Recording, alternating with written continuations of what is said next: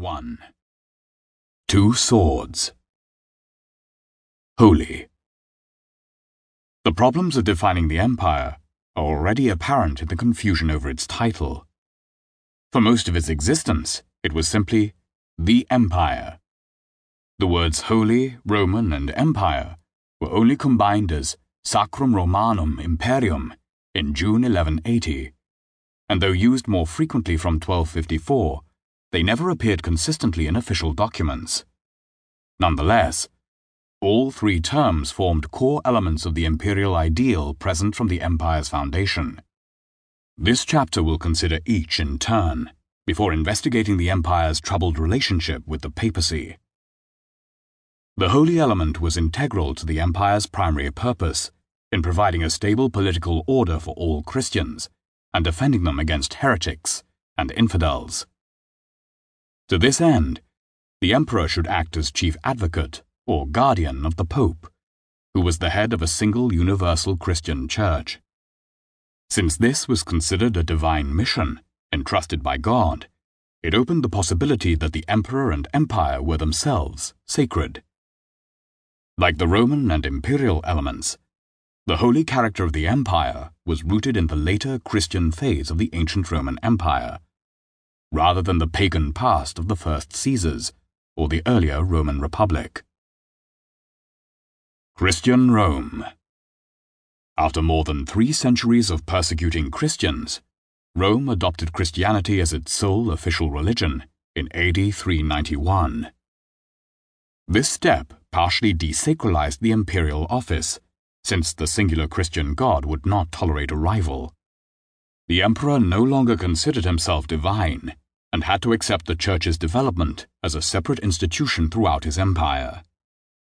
These changes were eased by the church's adoption of a clerical hierarchy modeled on Roman imperial infrastructure. Christian bishops resided in the chief towns, exercising spiritual jurisdictions, dioceses, that generally matched the political boundaries of the empire's provinces. Moreover, though no longer considered a god, the emperor retained a sacral role as mediator between heaven and earth.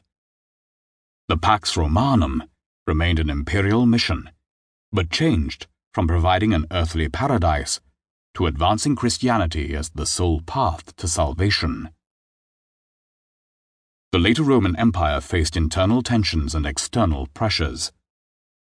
Parts of the empire were already devolved to co-emperors after 284, and this resumed after a brief reunification under Constantine I, who revived the ancient Greek town of Byzantium as a new capital, immodestly dubbed Constantinople, in the 330s. The split into Eastern and Western empires became permanent after 395.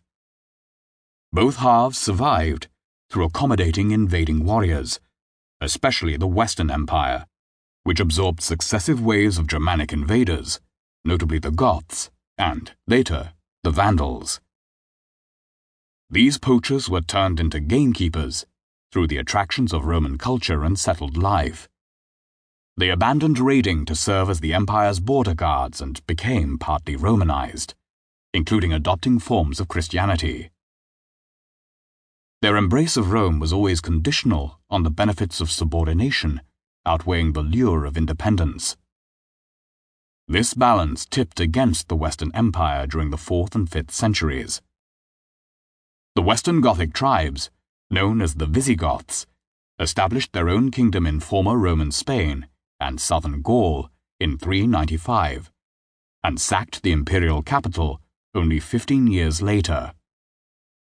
The Franks, another tribe about which we will hear more shortly, assumed control of northern Gaul around 420, after 170 years of alternately attacking and serving the local Roman defenders.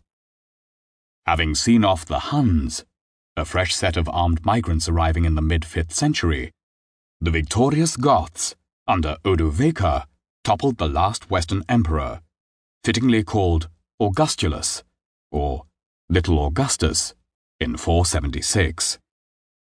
Only later was this regarded as the fall of the Roman Empire.